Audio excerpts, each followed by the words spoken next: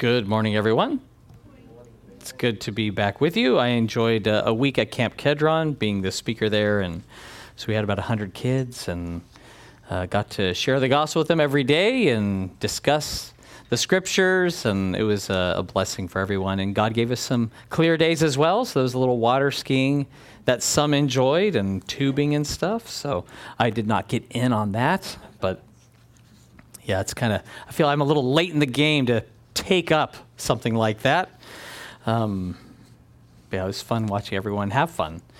And one announcement, Bob will be starting up that biblical theology course starting Tuesday. So if you are interested to attend, please let him know so he can make the necessary preparations to get the papers copied and everything ready.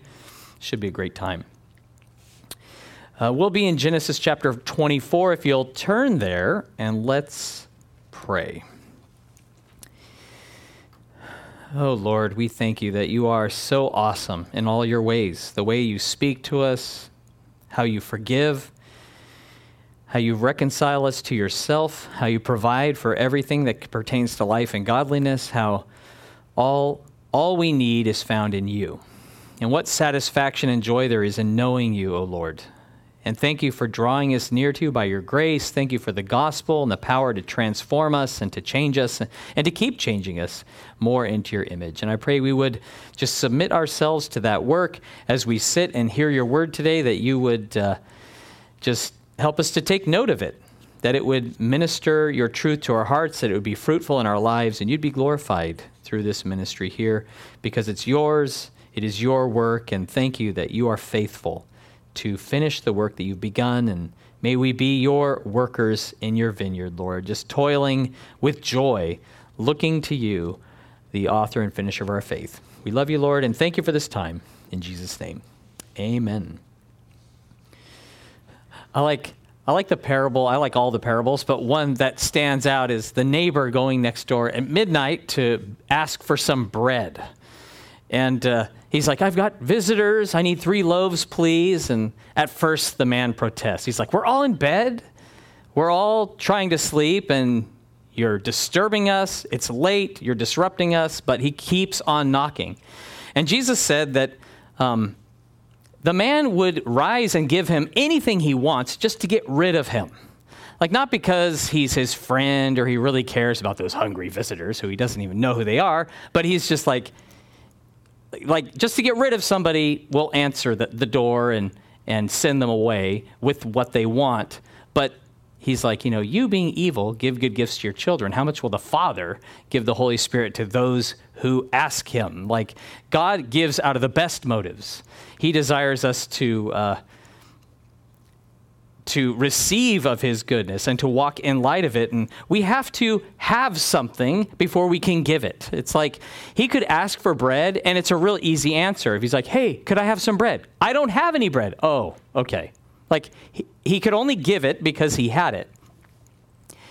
And God's not limited to the blessing we ask for. We can ask him for a blessing, but his blessing goes beyond what we could have imagined or thought. We have complete satisfaction in him. And when we talk about blessings, we are often perhaps looking for something that we'd say that would be a blessing if that happened. That's something I would like. And we can take so many blessings for granted. We don't even realize the blessing that it is until like a fully functional hip or a knee. You don't realize what a blessing that is until you don't have it anymore. In the States, since 9/11, they often play the song God Bless America at every baseball game, professional games. And he has, not because of the song, because God is blessed. Like, in himself, he is blessed. And so everyone ought to bless him. Like, we should bless the Lord rather than just seeking blessing from him, knowing we are blessed by him. So to bless the Lord, it's to praise, glorify, extol him for his goodness, that he is the source of all blessing. That's favor, the bestowal of benefits to make successful or prosperous. And in our passage today, we'll see that Abraham, he was blessed by God in all things. And that means that God is over all things. The only way you can be blessed in all things is because God has power over everything. And what a joy we have in knowing God who is blessed in himself. He is a blessing, thus able to bless. Matthew Henry said, God's promises and our own experiences are sufficient to encourage our dependence upon God and our expectations from him in all the affairs of this life. Encouraging our dependence upon God. So may we grow in that, depending on him, knowing that we need him, that without him we can do nothing. We pick up our passage in Genesis 24, 1 through 4. It says, Now Abraham was old, well advanced in age, and the Lord had blessed Abraham in all things. So Abraham said to the oldest servant of his house, who ruled over all that he had, Please, put your hand under my thigh, and I will make you swear by the Lord, the God of heaven and the God of the earth, that you will not take a wife for my son from the daughters of the Canaanites among whom I dwell, but you shall go to my country and to my family and take a wife for my son Isaac. The last time we met with me speaking, Abraham had buried his wife Sarah, who had passed, and Abraham wasn't growing any younger, neither was Isaac, his son. And based upon Genesis 25:20, we can say with confidence that Isaac was 39 or 40 at this time. We read that God had blessed Abraham in all things. He had wealth. He had favor with the people. He had the provision of all necessities.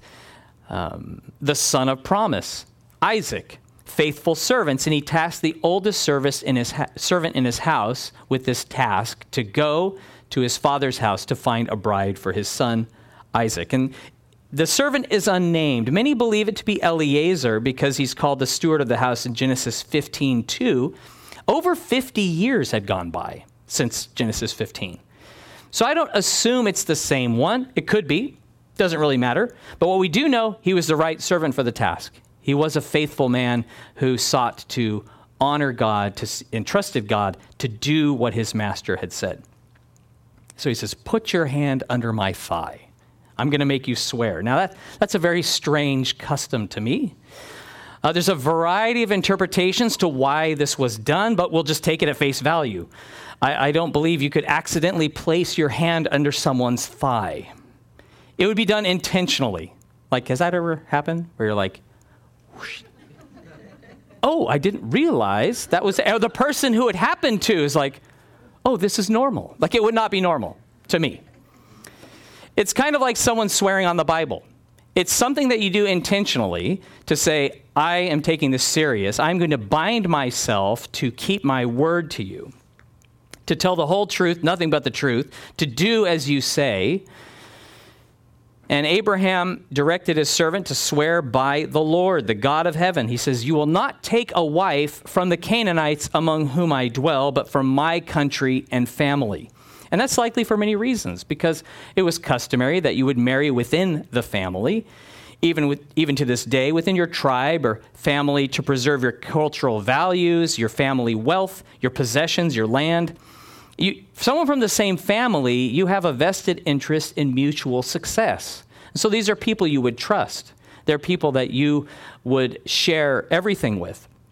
And in Abraham's case, it was not family first, but truly God first, because the people in the land of Canaan did not worship the God that Abraham did. And so it was important that he have, and because they were in the land of promise, he did not want his son being ensnared by the idolatry in his homeland. And so it was important to go bring a wife from there. Now, this is the first time we see an oath or swearing mentioned in Scripture, and that's the voluntary binding of yourself to keep your word. The law of Moses, it commanded people to keep their oaths later on, because all of our words are spoken before the Lord. But what developed over time is you only felt obligated to tell the truth if you swore. So if you made an oath, you would keep your word, but every other time you're not really obligated to keep your word. So you could justify fudging on your word because you hadn't made an oath.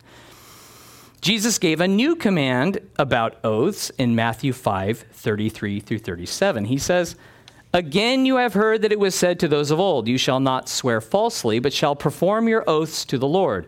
But I say to you, do not swear at all, neither by heaven, for it is God's throne, nor by the earth, for it is his footstool, nor by Jerusalem, for it is the city of the great king. Nor shall you swear by your head, because you cannot make one hair white or black. But let your yes be yes, and your no, no. For whatever is more than these is from the evil one. Instead of swearing to tell the truth, we should speak the truth without deceit. That should be like all of our words spoken before the Lord, as if we are, it is a sworn statement. Because we know God knows all things. He knows what's true. He can see our hearts, and so we ought to speak the truth.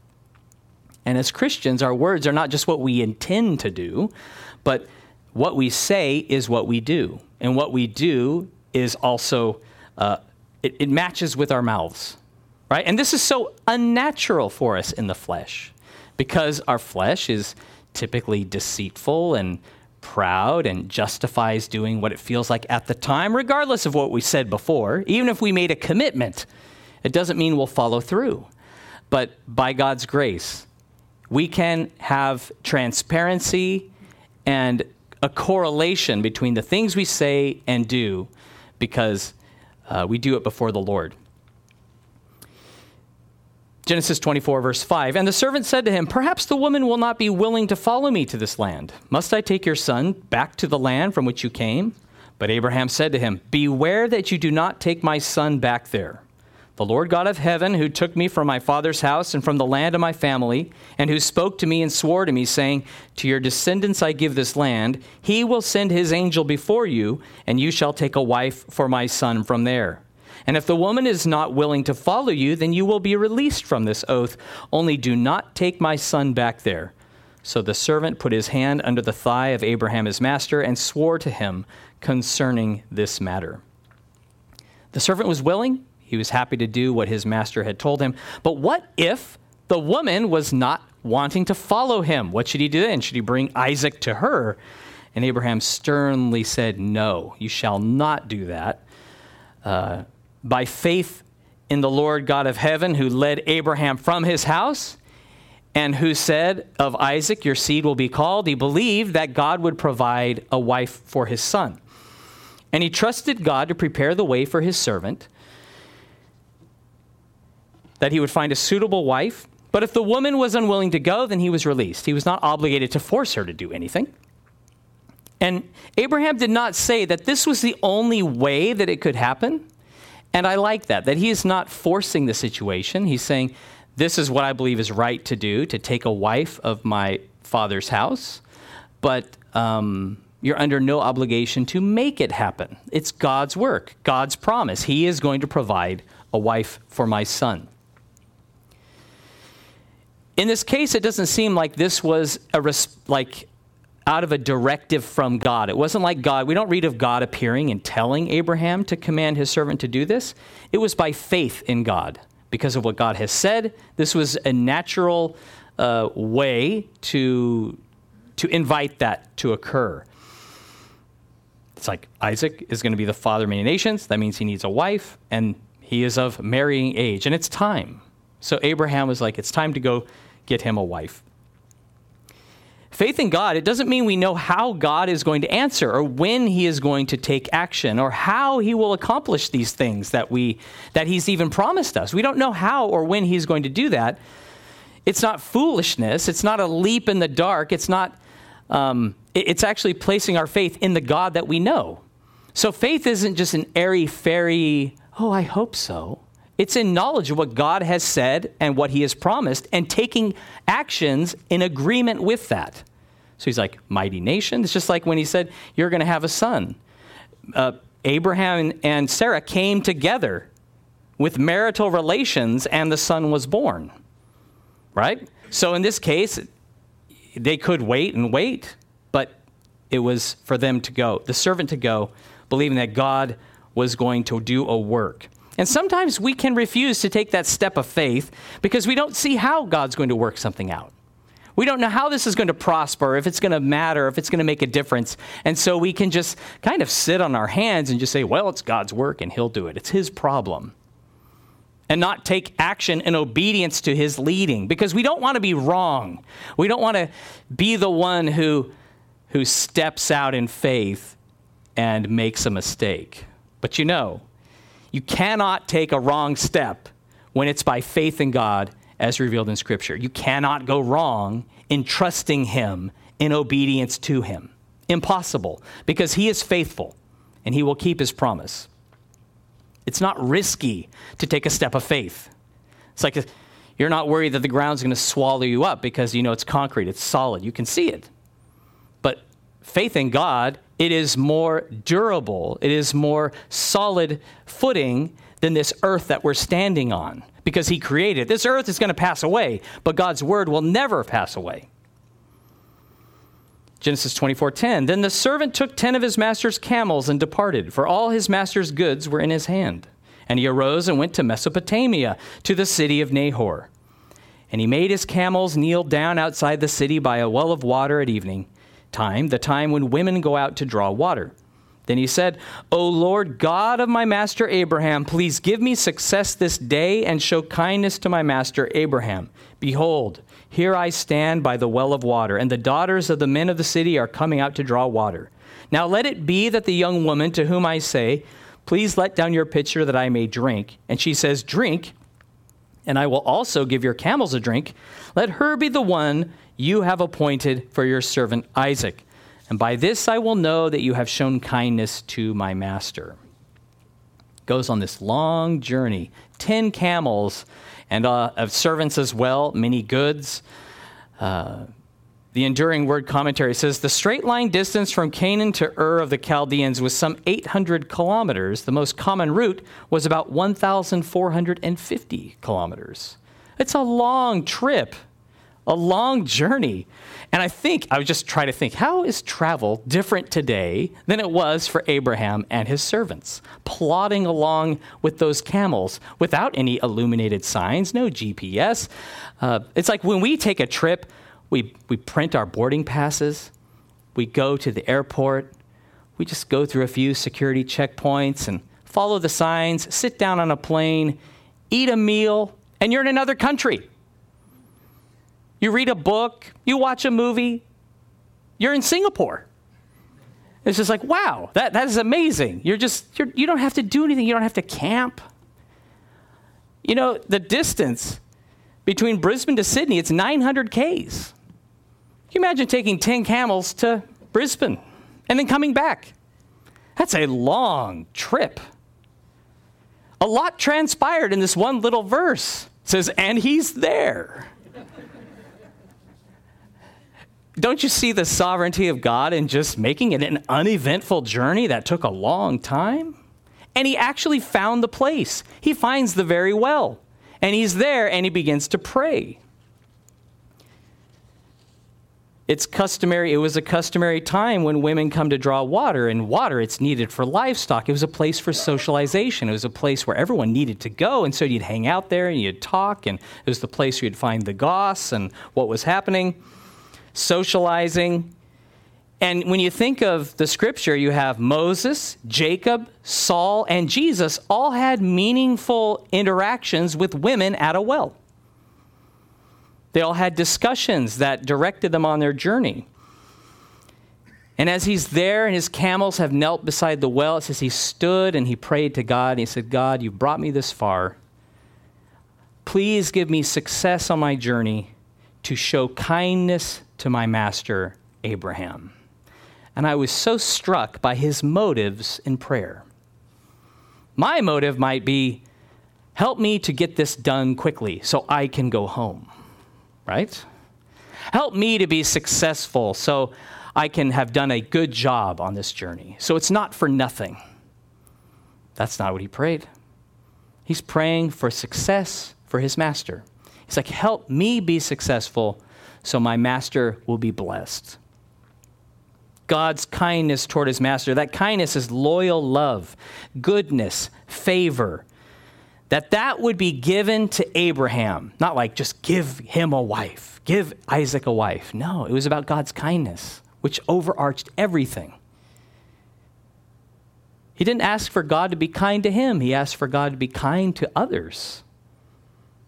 Do you pray that God would show kindness to your boss by helping you be successful in your job so that he or she would be blessed? So that they would benefit by the kindness of God towards them, that could flow through your efforts in obedience? Pretty awesome, huh? So the servant of Abraham, he knew that women would come out to draw water at this hour. He says, Lord, help me to know by this simple sign. The one who I ask for a drink, and she says, oh, I'll give your camels a drink as well. That would be the one that God had appointed for his master. I love that, appointed. And this was a very unlikely thing that someone would offer because camels, they have an ability to drink, and there were 10 of them. I read when camels are thirsty, they drink about 113 liters of water.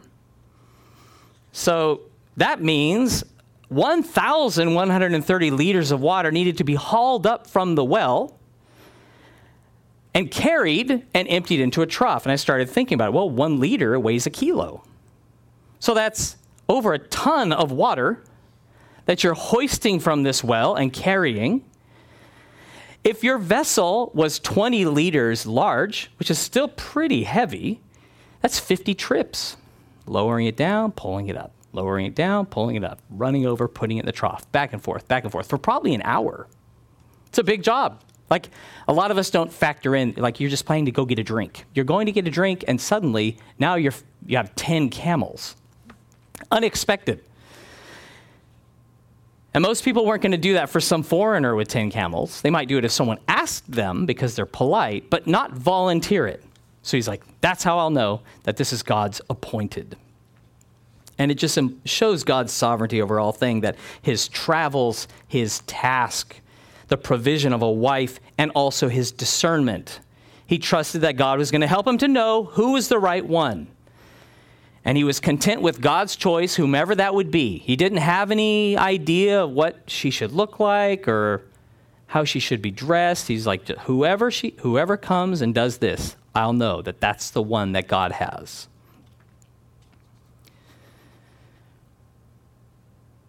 Being content with God's choice. For those of you who are married, you already know the spouse that God has appointed for you because you have married them.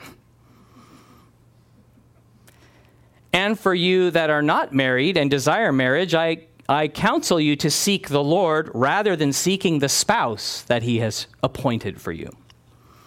At the same time, it is fitting to go to the well, so to speak. Go where people can be met. Go where you can talk to people so that his appointed can be made known to you.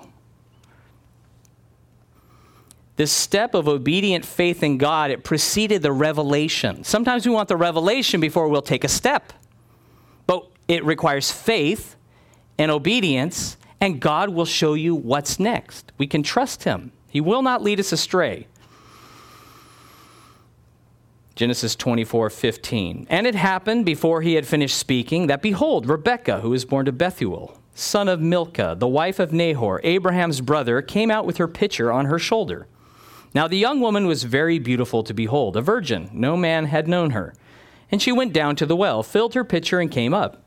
And the servant ran to meet her and said, please, let me drink a little water from your pitcher. So she said, drink, my lord. Then she quickly let her pitcher down to her hand and gave him a drink. And when she had finished giving him a drink, she said, I will draw water for your camels also until they have finished drinking. Then she quickly emptied her pitcher into the trough, ran back to the well to draw water, and drew for all his camels. And the man, wondering at her, remained silent as to know whether the Lord had made his journey prosperous or not. It's pretty cool, huh? Before he finishes speaking, he's praying to God, help me to know who the right woman is. He sees her. She's very beautiful, carrying a pitcher, a virgin daughter of a family member, son of Nahor, brother of Abraham. I mean, it's amazing that they arrived at the destination, and then he's there at the right time, and then the right girl comes out right away, like while he's speaking. She comes out to fill her pitcher. And I imagine she was not going to the well because she was looking for a husband. She was just looking to fill her pitcher. She had no idea of what was going on, what this man was looking for, his task, or who had sent him. The servant was looking to God for a wife for Isaac. She looked to fill her pitcher from the well, and God used it to orchestrate the fulfillment of his promise in a remarkable way. So the servant, it says, he runs to her. He says, can I have a little water? She's like, oh, sure. Oh, and let me give you some for your camels too. He's like, huh? Okay, wow. Is this an answer to my prayer already? And she says, I will give them water until they're done drinking. And everything that you read about her, Rebecca, is like with haste. It says she's quickly letting it down. She's running to the trough. She is just very responsive, running back and forth. And he's blown away. It's like so natural, so immediate, so what he just had been praying. He's like, are all the pretty girls in this city this polite and hardworking and energetic? Could this be possible that this is an answer to my prayer? He wondered at her. He gazed in wide-eyed amazement. We sing God of wonders beyond our galaxy, but God's wonders can be displayed by a woman at the well, just filling up a pitcher with water and saying, oh, I'll give you some water for your camels too. Huh? God's wonder, his answer to prayer. We don't always recognize God's answer to prayer. It's not always this obvious when God says yes, when he says no, when he says wait. We don't always recognize that God has answered the prayer. God said in Isaiah 65:24, it shall come to pass that before they call, I will answer. And while they are still speaking, I will hear. It may seem very basic, but for God to answer a prayer, we must pray. Sometimes we are looking for answers of questions we have never asked of God. We've thought of them, it's come into our minds, but we haven't prayed about it. We are always, it's never God's inability to hear, that's the problem. It is the lack of our praying and praying for specific things. If we pray vague prayers, we should not be surprised when there's no clear answer. Ask a clear prayer in faith and know that God will answer that prayer. He will make the way clear. And we're always on safe ground to pray according to God's word. And God responds to that prayer of faith that knows God hears and answers.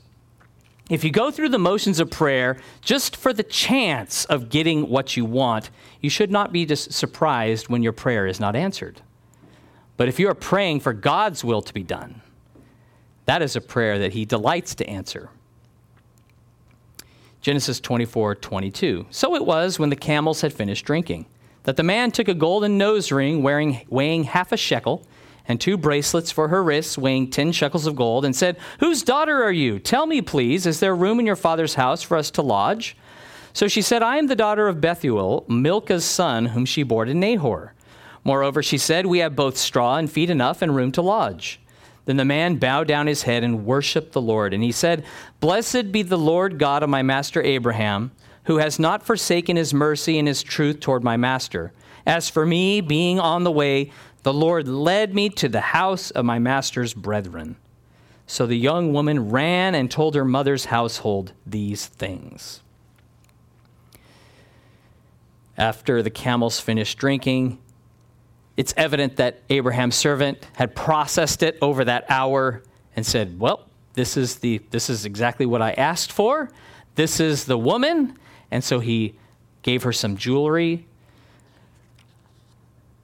a nose ring and bracelets. And he says, hey, whose daughter are you? And could you perhaps give us lodging? And she was very polite. She answered she was the daughter of Bethuel. She had room and provisions to accommodate all of them, his servant, his retinue, his camels. And then he hears that Rebekah is actually a relative of Abraham. And he's like, bless the Lord. Amazing. He's led me right, not just to the city, not just to the well, and not just to the house, but the girl came to me. She came and we have met, and like God's done this. So he's praising God. It's not like, I knew it. No, Not at all. God knew. He blessed the Lord who led them every step. And he did this publicly. He worshiped God. He gave him glory, the God who answered his prayer even before he finished speaking. He blesses the Lord as the source of all blessing, of mercy and truth, the God who prepares, guides, and provides. And we see God's kindness throughout Scripture where God warned Noah and his house of the flood that was coming. He helped Abram defeat the kings of the north. He took Lot by the hand and led him out of Sodom before it was destroyed. The Lord who caused Abraham and Sarah to have a child in their old age. Think, hasn't he done the same for us? Hasn't he saved us? He's delivered us. He's warned us. He's corrected us. He's helped us. He's blessed us in countless ways. And if you cannot think of a time that God has answered your prayer, clearly you have not been praying, because God answers prayer. God did not forsake his mercy and truth towards Abraham or his servant, and he will never forsake his mercy and truth towards us because he is most blessed.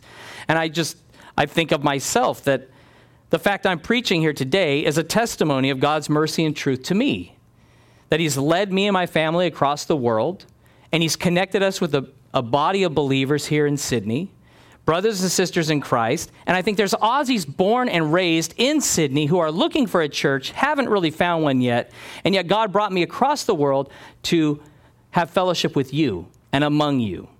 Like he brought me to the same house, our Father's house that we share as part of the body of Christ. Right here for his good purposes. And he's done the same for you.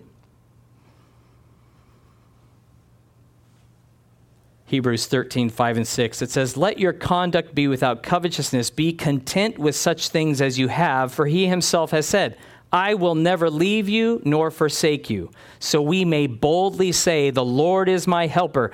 I will not fear. What can man do to me?"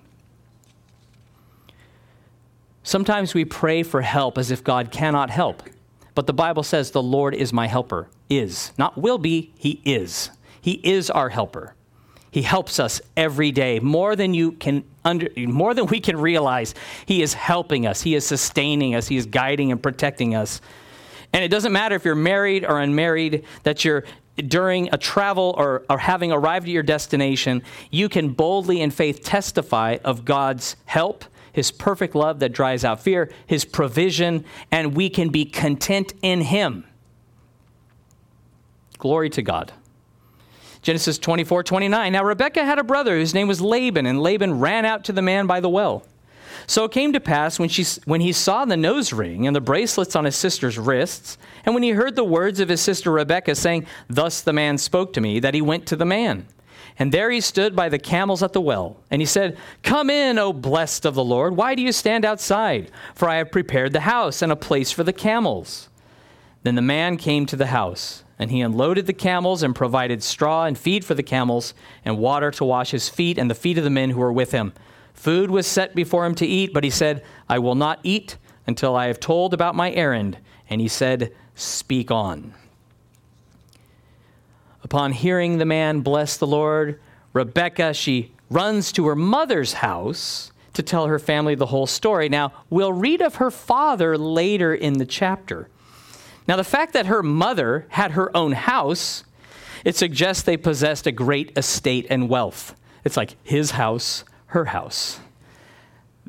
It's like my bed, her bed. No, the whole house. That's her house. So very wealthy. And explained that the stranger with 10 camels was representing Abraham, a family relative, brother of Nahor, uncle of Bethuel, her father. And we're introduced to Laban, Rebekah's brother. Now, it says when he saw that gold, he's like, what is this? Gold nose ring, golden bracelets. He runs out to meet this man by the well, and he greets him warmly, "Blessed of the Lord, why are you outside? Come in." And he's running around, getting his feet washed and feeding the camels, and invites him as a most welcome guest. And what we'll see later is that Laban, though he says, blessed of the Lord, come in, he's a bit of a chameleon. He really didn't fear God. He worshiped the idols of the land. He sought blessing for himself from any source, whether it be the God of Abraham or the idols of Mesopotamia or a rich stranger. Hey, any way that I can be blessed, I want that. That was what he was into. So he extends customary hospitality. He unloads, feeds the camels and the feet of the men. He has them washed, sets food before Abraham's servant, and he refused to eat until he had spoken of the purpose of his visit. And this errand, it's a trip usually taken on behalf of others. So he's like, I'm not going to eat. I didn't come here to be wined and dined, to eat of the best of the land. I came here for a reason. And we're going to leave it on a cliffhanger for next week as he goes through that story. I think the priorities of the servant were in order. I'm sure he was hungry, and eating is important, right? To sustain our bodies and vitality. But he blessed the Lord and he obeyed his master. That's what he was about. He was obedient and he praised God. He worshiped God. He trusted God. And then he would go into great detail to testify of the oath he had made to his master, how God led him to his city, the house, how God had made known to him. Rebekah was the one appointed for Isaac and confirmed that. Totally unexpected, quite a shock to the family, I would imagine. A lot to process, where usually you would arrange a marriage and they weren't part of the arrangement. It was just like, your daughter, she's the one. Really? We'll leave this narrative on a cliffhanger, but the practical application is clear. Those who prayerfully seek the Lord will be led by him. He will not cease to show his kindness towards us and others because God is most blessed. The servant sought God's kindness toward Abraham by providing a wife. God was with him. God led him. God helped him. And God answered him even before he finished praying, according to what he had asked. Turn in your Bibles, please, to a well-known scripture, Proverbs 3, 5, and 6. It's funny, a lot of the well-known passages, it doesn't necessarily mean it's often observed. So we know it, but do we practice it? Proverbs 3, 5, and 6. I really do love this passage. It says, trust in the Lord with all your heart, and lean not on your own understanding. In all your ways acknowledge him, and he shall direct your paths. How many times do we look for a sign rather than the Lord? We want the sign, but we don't look to Jesus. We can do the equivalent of waiting in Canaan for direction or revelation from God before we're willing to take a step of faith in obedience to our Savior. Because we don't know how that's going to turn out. We don't know how it's going to bring blessing that we desire. It's a good thing when we're willing to conclude, I have trust in the Lord, but not with all my heart. I have been leaning on my own understanding in some ways. Because this is a very all-encompassing. In all your ways acknowledge him, and he will direct your paths. Trust in the Lord with all your heart, not just some of your heart, not just when it's convenient or easy, but all the time. And man, we need God's help to do this because this is not natural for us. We naturally lean on our understanding. We naturally trust our eyes more than the eyes of faith according to God's word. We lean on our understanding rather than relying fully on the Lord. And we've mixed up verse 6. We look for God's path rather than acknowledging him on the path we're on. So God has us on a path. We're on a journey. Let's acknowledge God and look to him, lean on him, rely upon him with all our hearts, rather than trying to change the path. Look to Jesus. Look to God in faith, in obedience. Psalm 34, 1 and 2, David wrote, I will bless the Lord at all times. His praise shall continually be in my mouth. My soul shall make its boast in the Lord. The humble shall hear of it and be glad. The road that you choose is not as important as choosing to trust God, that he's with you and leading you right where he has you, because he is blessed. He is the one who is kind to us. He has not forsaken his kindness toward us. And let us be a people who pray believing, who take steps trusting, who bless the Lord at all times and make our boast in him. God is faithful. He is so kind and good. Let's pray. Thank you, Lord, for your word. Thank you for this event that happened and all that can be gleaned from it. I pray that we would be like that servant of Abraham who looked to you, who blessed your holy name, who prayed, and then when the answer came, he took steps of obedience one by one, over 1,000 kilometers, in believing that you would bring him to the right place, to the right town, and you brought Rebekah right to him. Lord, we thank you for your faithfulness, and I pray that you would open our eyes to see your faithfulness throughout our whole lives, that you have protected us. You would give us eyes to see, Lord, how you have appointed perhaps suffering for us, but you have been faithful all through that time. And you have provided contentment by your presence in giving us all things. And I thank you, Lord, that we have not been left alone, but you've given us the Holy Spirit who fills us and helps us and comforts us.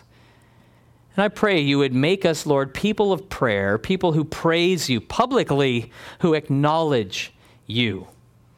And that we'd acknowledge, Lord, we haven't trusted with you with all our heart. We haven't in all our ways acknowledged you.